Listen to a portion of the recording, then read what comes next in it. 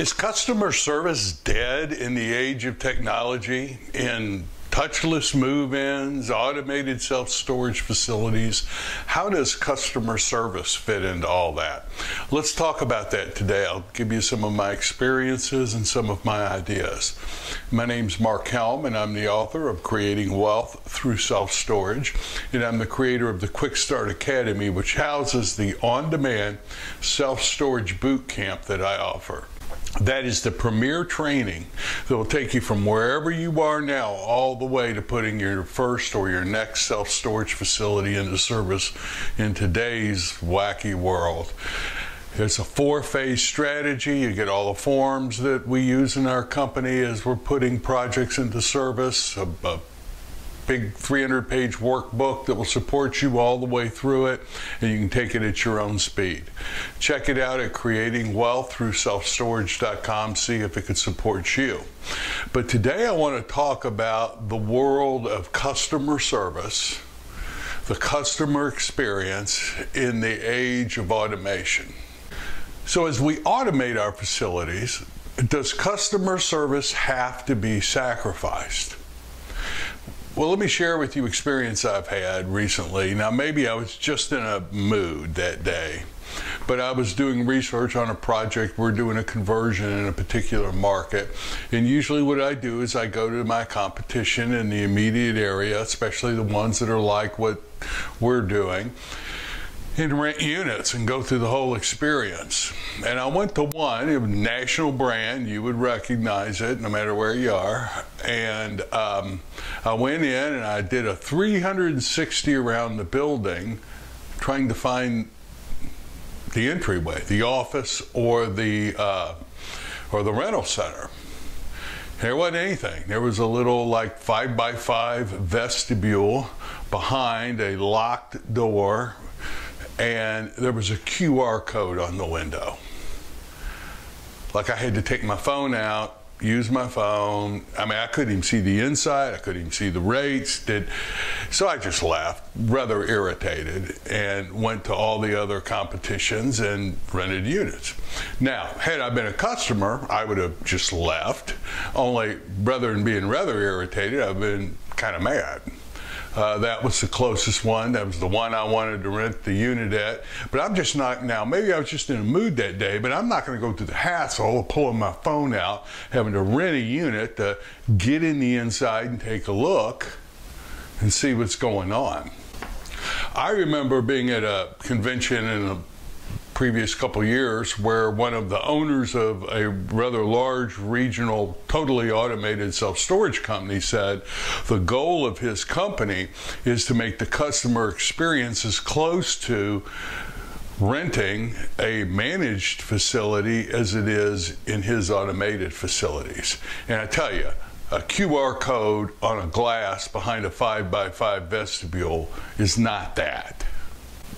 Now, don't get me wrong, I'm not against automation. What I am against is making the customer have to burn a whole lot of calories to rent a unit. Because if the potential customers like me, and maybe I'm just my age, but potential customers like me, I'm not going to screw with it. I'm going to go to the competition. There is a lot of self-storage. I don't care what market you're in. 99.9% of all the trade areas have competition in them. And if you're difficult to work with, a certain percentage of your customers are just going to go somewhere else. So I'd like to talk about a few simple ideas that I suggest and we use in automated facilities. Now, we use automation, even though we have managers, we still use automation quite a bit in our facilities. So these can support you whether you're fully automated or whether you're a hybrid. The first thing I would suggest is have an introduction video. So if it's a rental center, for example, when you touch the screen, it's short, but there's an introduction video. And if somebody wants to skip it, they can skip it. It's on the home page above the fold on your websites, but it's an introduction video, and I suggest, as the owner, it's from you. not the manager, it's from you. And it's a short video that welcomes the customer, thanks them for exploring, considering using your facility to rent it, and it highlights and shows pictures, real pictures of what it's like behind the gate, in the building, and it highlights your benefits, not your features, your benefits. For every feature you say, you give a benefit for why that feature will make a difference in the life of that potential customer. Now, you don't want to oversell here.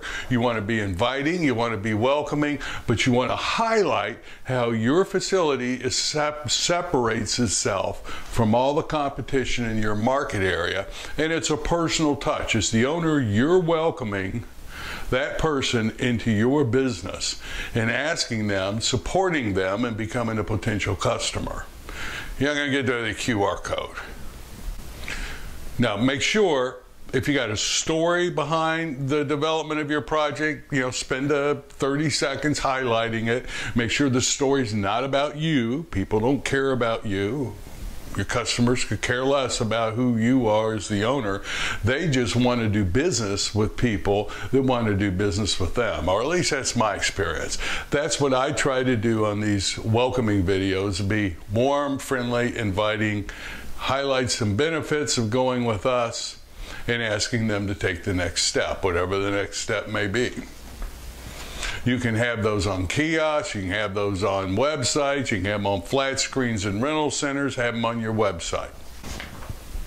The second thing I want to emphasize is the human touch. Now, even if you're automated, you can still have the human touch. The video is an example, but I'm talking about a live human being. If I make a call to a company and I have to go through an automated pressing one more than 1 or 2 times, I hang up. I don't screw with them. I will hang up. And my suggestion is, if you can't answer the phone, have a vendor who can answer the phone if at all possible for you. I do not like going to voicemail. I will not leave a message. I will go on to the next one. And I'm not going to press a bunch of buttons.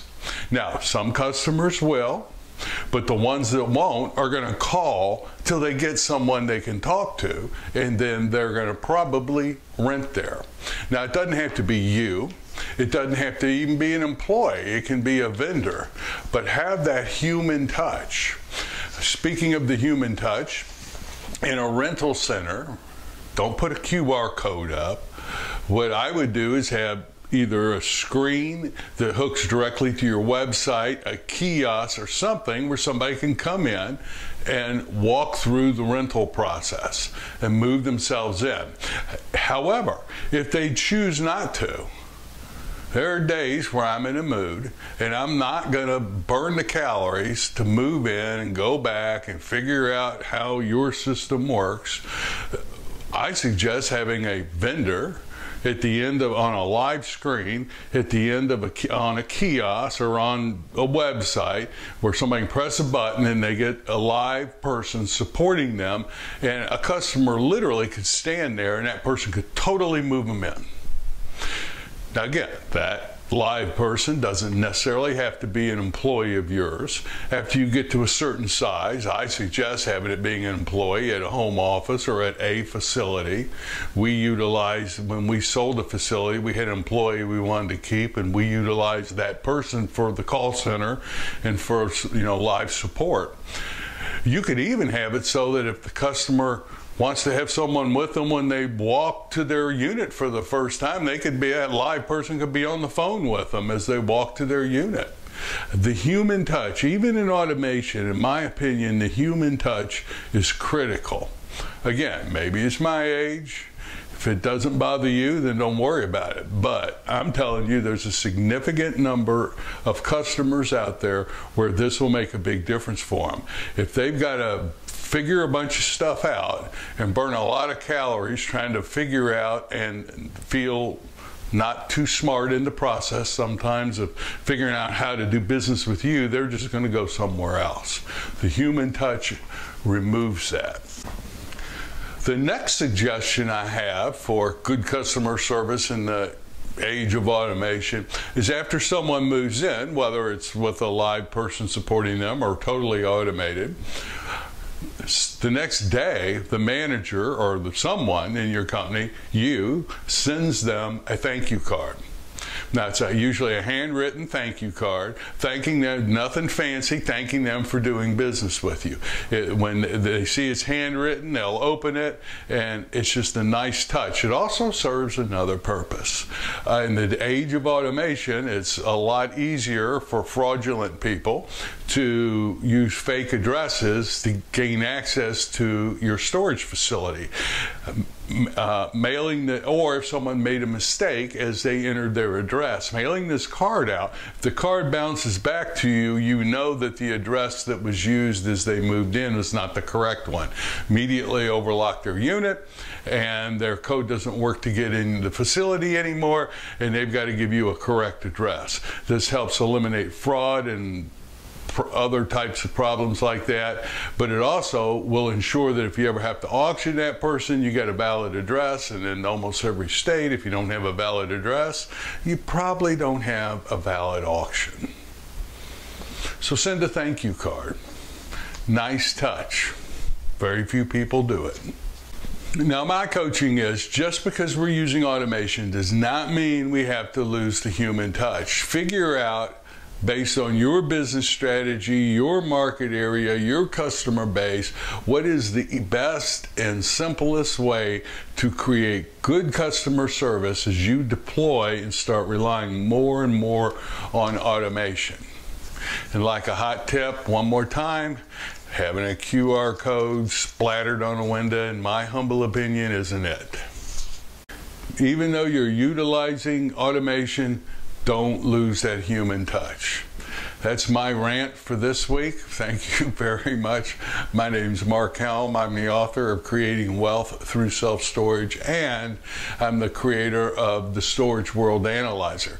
That's the financial analysis tool we use, and I will plug in like $3,600, $3,800 a year if I'm doing a facility that has a lot of automation in it for call service and a live person at the end of a screen. That's what it costs us. That's the range it will cost us to get that support from our vendors. So we put that in under other expenses in the Storage World Analyzer, and that's how we will analyze our projects to see if this particular opportunity meets our benchmark numbers or not. So if you're using Excel, great. I invite you to consider using the Storage World Analyzer. Thank you, and I look forward to being with you again next week.